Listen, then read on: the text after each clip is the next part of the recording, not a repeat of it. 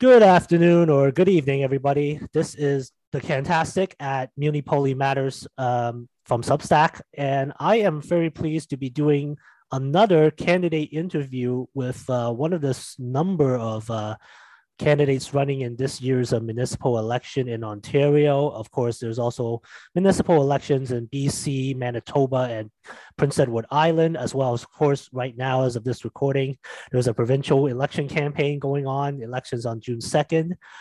I am very pleased tonight to be joined by Mr. Brennan Bempong, is it? Bempong, yeah, you said it Bempong. correct. Yes, Brennan is running in the city of Mississauga, and he will be running for city councilor in Ward 10. So, Brennan, welcome to my show, I guess. And I'm very glad that you're here. How are you tonight? I'm doing very well. It's been a busy last 2 weeks. As you know, once you file your nomination paper, it's a lot of running around, a lot of things to get started, but I'm ready for the journey. Yeah. Did you register right on May 2nd, like the first day, or maybe a few Yes, days?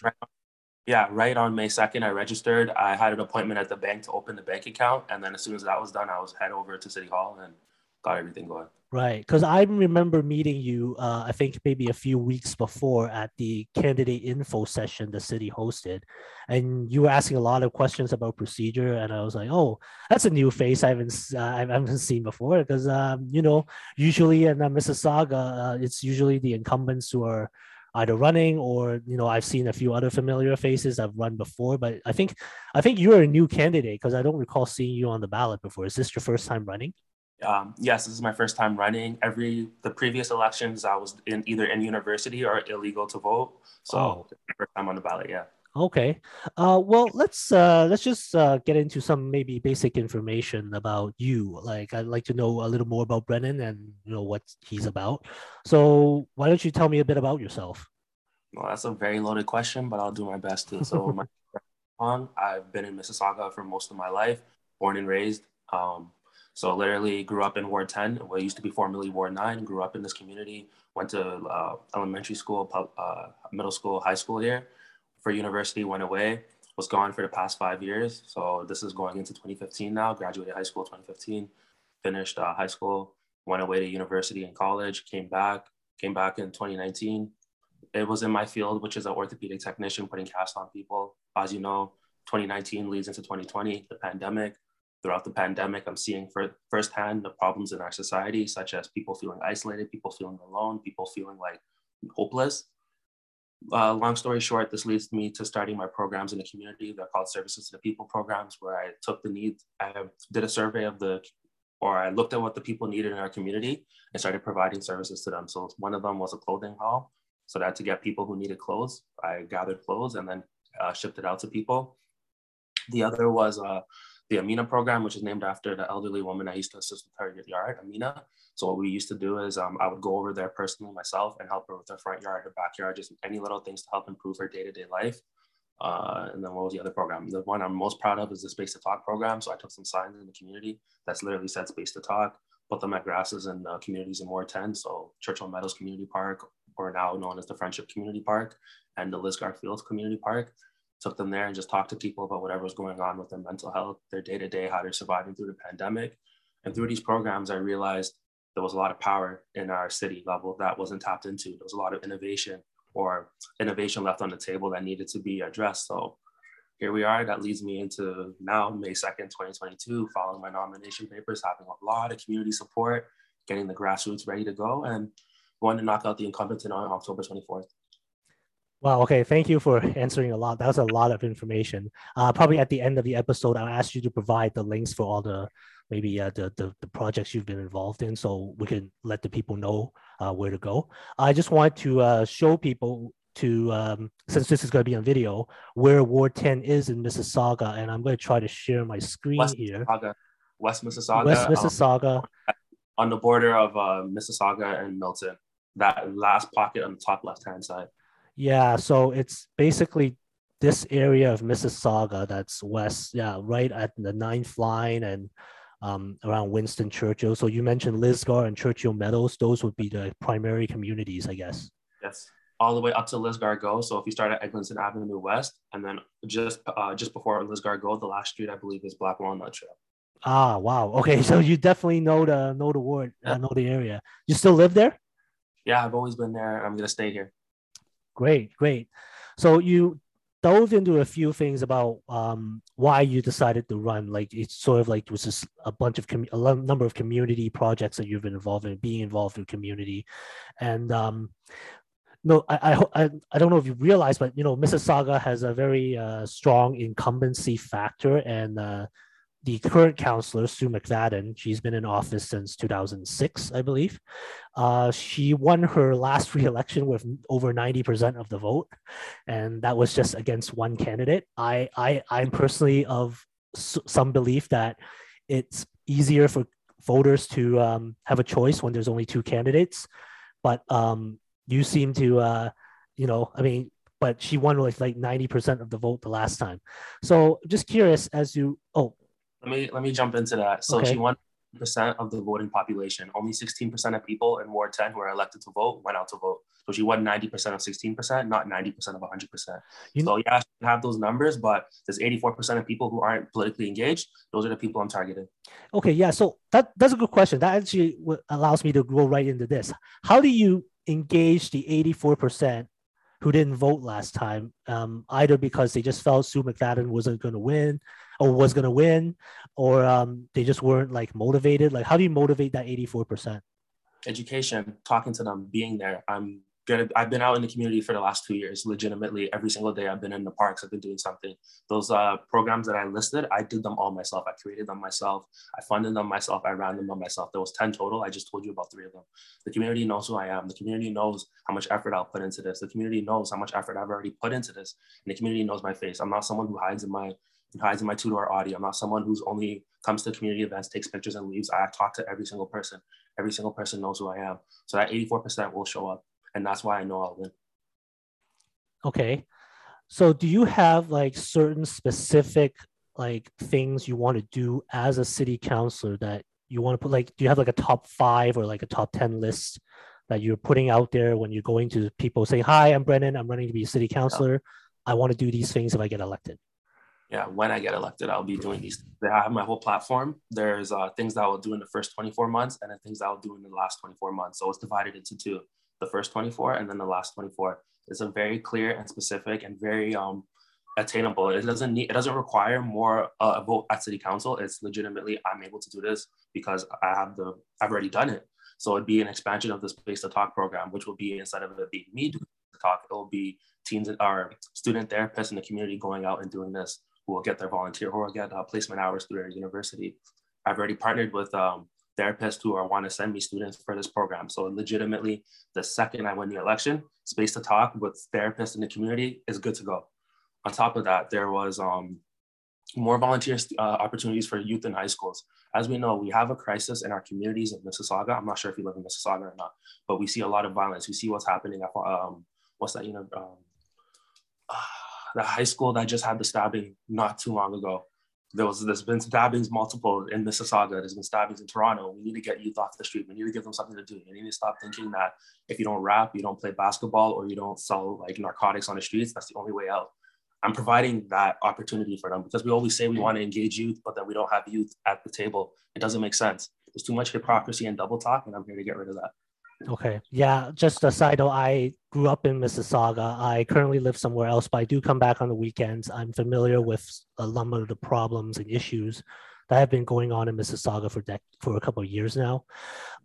So you mentioned a lot about having community supports, and it seems like the way I look at Ward 10 is a very typical suburban neighborhood.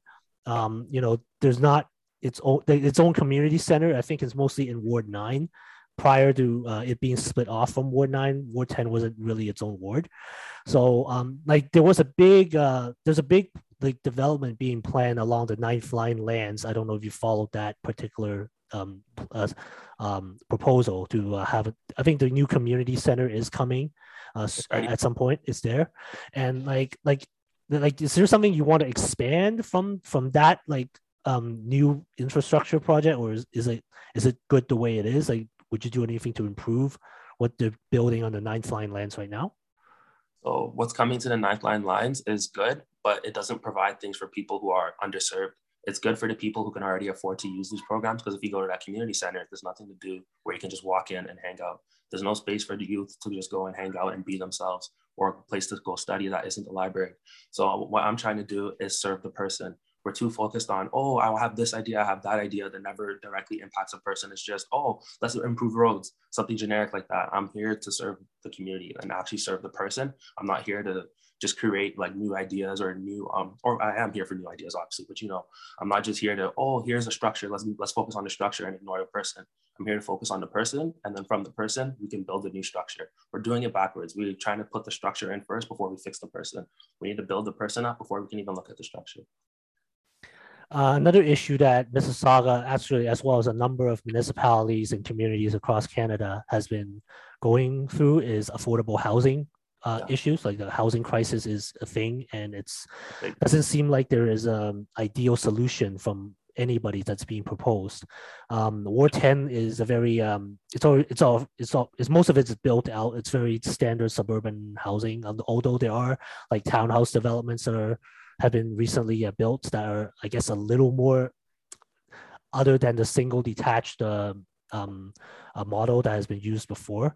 Like, what's your stance on affordable housing? Do you think the city needs to do something like put in more inclusionary zoning, or just completely revamp the whole zoning plan and just have something completely different in order to get more affordable housing built and more housing for people? Okay. So the thing is that we're talking about the structures instead of the person. So what I'm coming to do, and what I will be doing, is making sure that people's expenses are decreased, so that you're able to have a bit more money in your pocket. That's the thing. Because if you're unable to afford a house because the groceries are so expensive, the gas is so expensive, childcare is so expensive, driving your kids around, et cetera, why don't we start to alleviate some of these stresses on people? And then when the time comes where we can make affordable housing, which is a big nuanced problem that involves the federal, provincial, and municipal, it'd be a lie for me to come here and tell you, oh, I have the answer for affordable housing. It'd be a lie for any politician. It's a whole thing where all of us have to work together, all three governmental levels, before we can even address it. I know people don't want to hear that, but what I provide is the truth.